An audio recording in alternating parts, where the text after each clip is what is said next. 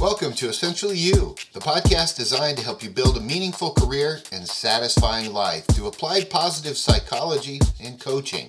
Together, we'll gain clarity, strengthen our mindsets, examine our thinking, and find the freedom to thrive. Welcome to the show. This episode is dedicated to Christopher Troy Buss, October 3rd, 1968, April 16th, 1923. When I think about the loss of my friend, these words come to mind. Greater love has no one than this, that he laid down his life for a friend. In memory of Troy, who is that kind of guy, let's talk about the importance of connections and building trusted friendships at work and beyond. Hi friends, Mark Mathia here. You know, the loss of friends can be devastating. It's a devastating experience. You know, it can leave us feeling overwhelmed, disoriented, and full of grief, especially if life got too busy and you lost contact. Now, there's something about endings that does bring into focus beginnings, and while it doesn't matter what the circumstances are, it is important to remember that it's okay to feel sad, to have some regrets, and to grieve. In the United States, I don't know how to grieve very well.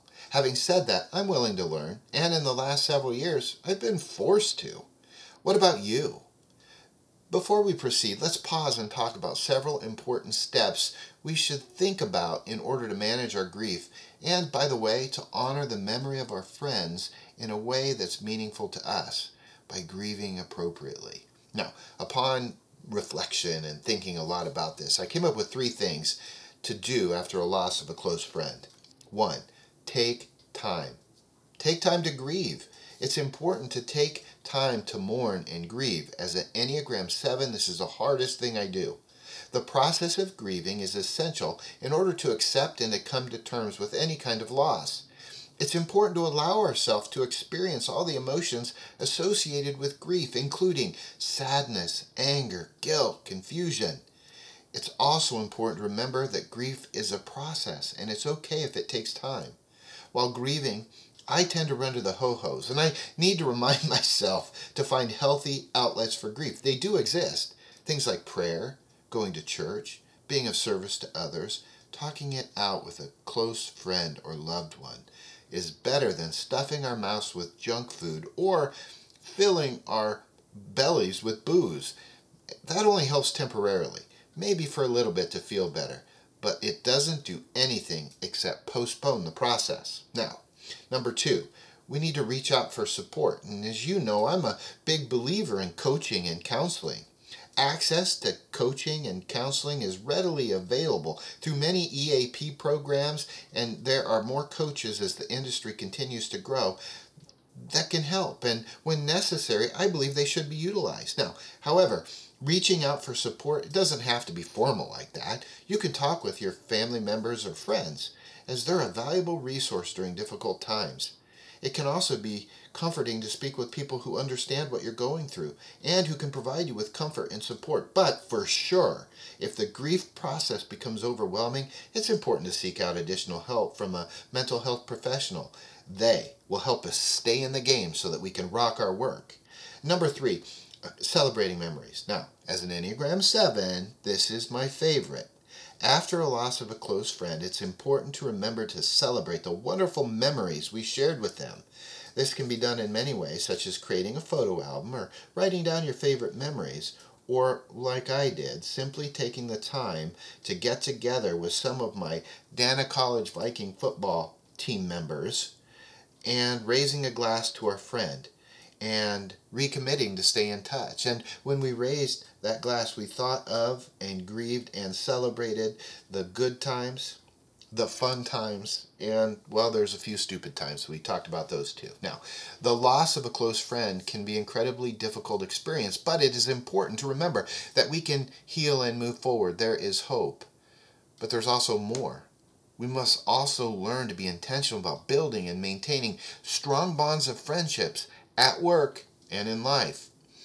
In a time when everything seems to be, and everyone seems to be feeling isolated, and our connections are at their weakest level, it's time to think proactively about the value of being a good friend and maintaining close connections. Making time to connect with old friends is an important part of life. We often forget or we put it on the back burner. It can be difficult to find the time to stay in touch with people who are no longer in our daily lives. But the rewards of doing so can be invaluable. Think about it. The friendships we make in our lives are often the most meaningful ones, and keeping them alive can help us stay connected to our past while creating a strong foundation for our future. That's really cool, right? The first step is making the time or being intentional about connecting with old friends. It's actually making the effort to reach out. Now, this can be done through a variety of methods, such as sending physical letters, emails, text messages, or even making a phone call. My children don't just hate it when I call them, but I love making phone calls. Social media is also a great way to reach out, but it's not the only answer. Don't think that staying in touch on Facebook is a relationship. It is not. This does allow us to stay in touch and kind of keep up with old friends, but it's not connection. No matter which method you choose, make sure you make the time to reach out and connect. Now, once you've connected with your old friends, it's important to make the effort to stay in touch with them. Now, this can be done by just being intentional again, whether it's over dinner, drinks, or a video call. Jump on Zoom. It's important to listen to your friends and be genuinely interested in what they have to say. This will show that you value and appreciate your friendships and will cement it in for the long term. Now, as a professional coach who understands the value of connections and building like trusted friends at work, I believe that forming trusted connections at work is vital for the success of our company. We're pivoting a little bit here. Now, let me offer 3 actions that we can all take to be trustworthy and form tight bonds of friendships and camaraderie at work. After all, this is where we spend most of our time. Here are the actions I would recommend that would also help our others around us, our team members, to make trusted bonds at work. First, communicate openly and honestly. Building trust begins with open and honest communication, encouraging our team members to communicate clearly and respectfully, share their thoughts and ideas, and actively listen to others. When team members communicate openly and honestly, they build credibility and establish the foundation of trust, and that is so important in business. Number 2, we need to show empathy and respect. This is a really big deal. So let me repeat it. When I repeat something, it means it's a really big deal. Show empathy and respect. Encourage our team members to show empathy and respect towards their colleagues. This means treating everyone with dignity and courtesy, acknowledging their perspective and experiences, and avoiding judgment or criticism. When team members and when we as leaders can show empathy and respect, we create a positive work environment and build trust with everyone around us. 3, we follow through on commitments. It's one thing to say yes, that you're going to do something.